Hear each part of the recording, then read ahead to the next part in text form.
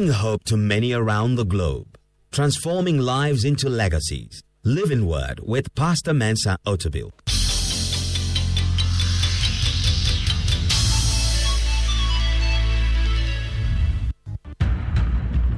The Father and His Household. This 7-part series will help you appreciate the various stages of the relationship between God and man and empower you to fully partake of God's divine nature through Christ. Humans change, civilizations change, knowledge changes, wisdom changes, experience change. God does not change. Get your copies of The Father and His Household by Pastor Mensa Otabil, available in 7-part audio series. Contact Altar Bookshop, Christ Temple, now on 233-302-688-000.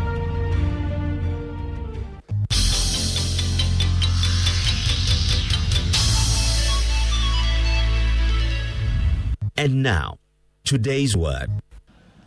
So let's look at what he said to each one of them. To Eve, he says Eve is going to have sorrow and pain in birth. That's a very painful thing to say to somebody.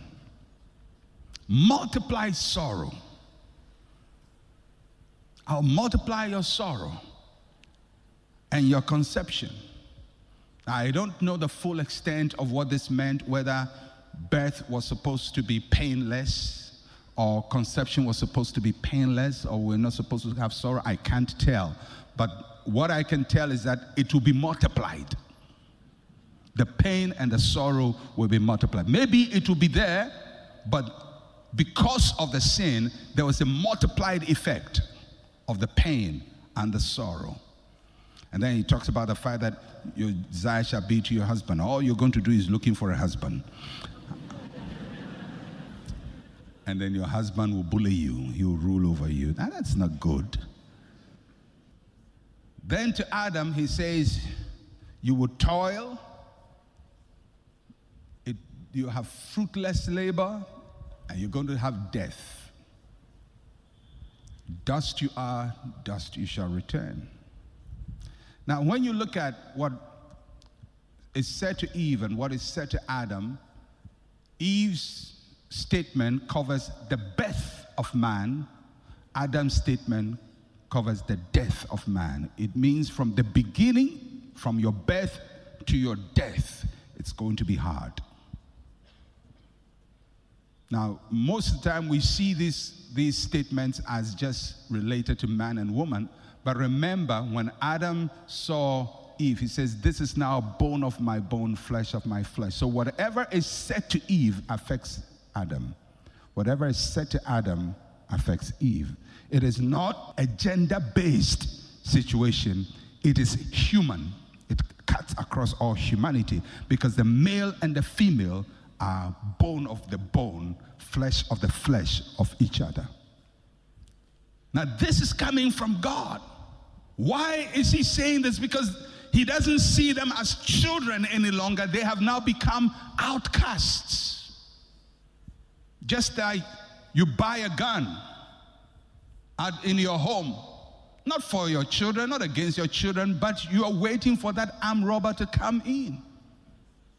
And people who are kind and gentle will do stuff that you didn't think was in their nature to do. They'll blow off somebody's head because the person was attempting to rape their daughter or somebody close to them. But it's the same person, full of love. Then God speaks not just to Adam and Eve, but to the earth. He cursed the earth so that the earth will cause pain. The earth did not sin, but it was affected. Because man was the original custodian of the earth. And that now that man was under Satan's dominion, the earth was also under Satan's dominion. So the characteristics of Satan begin to manifest in the earth. Because the new ruler of this earth is Satan. So Adam, Eve, the earth. It's very interesting when you read clearly from the Bible that God did not curse Adam and he did not curse Eve. He cursed the serpent and he cursed the earth. But the man and the woman were not cursed, although harsh words were pronounced against them. That means that this was not something that would tie them forever. It was redeemable. But God says, I'm going to do this. And even in doing that, he showed that a time will come when that situation will change. Because he says that woman shall produce a child one day, and that child will bruise the head of the serpent. But the curse went to the serpent and the earth.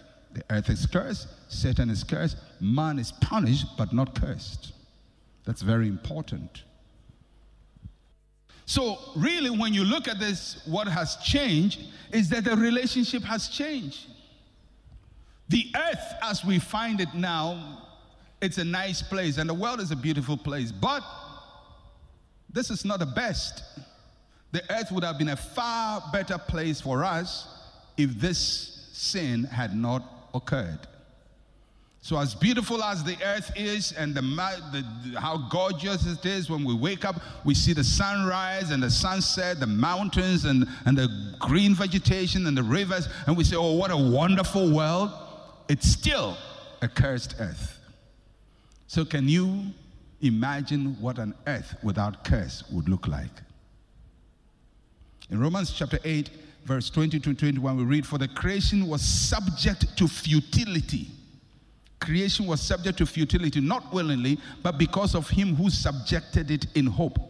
Because the creation itself also will be delivered from the bondage of corruption into the glorious liberty of the children of God. So creation was subjected, but there was hope in it that one day when the sons of God are liberated, the creation order will also be liberated. Because the earth became cursed because man sinned. So if man is restored, then the earth will also eventually have to be restored. The important thing to note in all of this is that Adam and Eve did not have children in the household. It is when they became outcasts that they started having children. So in effect, all their children were born outside of the household of God. All their children, each one of them, were born outside. None of them had a personal experience with God. None of them had an experience of life in God's household. They might have heard stories about Eden and how it was and how they related to God and how the parents might have told those stories, but none of them had experienced God at close personal level. But although Adam and Eve were outcasts and they were outside of God's household, they were not outside of God's reach. God could still reach them. Although they are not in the household, he could still reach them. God still spoke to them. He still loved them, and he still wanted them back home. And he's going to later on start a whole elaborate plan to bring them back home, because that is where he wanted them from the beginning. But at this time, they are outcasts. He couldn't just go and bring them back, and they couldn't just come in by themselves. It's like if your child committed a crime in your house, and the child is pronounced guilty, you can't just go and say, oh, it doesn't matter, come home. And the child cannot also say, it doesn't matter, Daddy just received me. No. Something must happen for there to be reconciliation. It's not just something you just do. So God can't just go and bring man and say, well, you've sinned, it doesn't matter, come home. And man cannot say, oh, forget it, you are God and you can do all things, so let me come home. No, there has to be a legitimate legal process that will pay the debt for what has been committed, so that the man can be rightfully returned home, so that God will be just. Because if God doesn't do that, then he's a bully. But he's a just God. He cannot just bring his children back home. The sin of Adam and Eve distorted the image of God. Some people ask, so were they still the image of God? Did they have the image of God? They had it. But it was a distorted image. Somebody said, what is distorted image? Well, let's say that you have a tall, full-length mirror. Full-length mirror. So you stand in front of the full-length mirror, you see your full self, your image, head to toes. And everything's in the right place. Your hand is in the right place. Your nose is in the right place. Your eye in the right place, in the right order. Leg in the right place. Mouth in the right place. Hair in the right place. Because the mirror is in good shape. So you're watching your image and you can see this is a good reflection. That's in Eden before the fall. Then let's say that somebody takes a hard ball, and just throws it against the mirror. So the mirror cracks into bits and pieces, but it doesn't crumble because there is a frame holding it. So the mirror is cracked. And you stand there and you look at the same mirror, you see an image. But it's distorted. Does he have the image? Yes, it's an image, but your ear is at your mouth is elongated, everything is just distorted, but you can tell that's me. You can tell that's me, but I am not together. Because something has happened to disrupt the image. So did man have the image of God? Yes, but it is a distorted image of God. Because sin has come to distort that image. So the man outside of the garden still carries the image of God. But it's distorted. It's not as it was before. The shape is wrong. It is functioning differently. It is operating differently. It responds differently. But you can still tell there is an image there. There is something. The original is still there, but it has been distorted. Listen to how the book of Ephesians describes the outcast.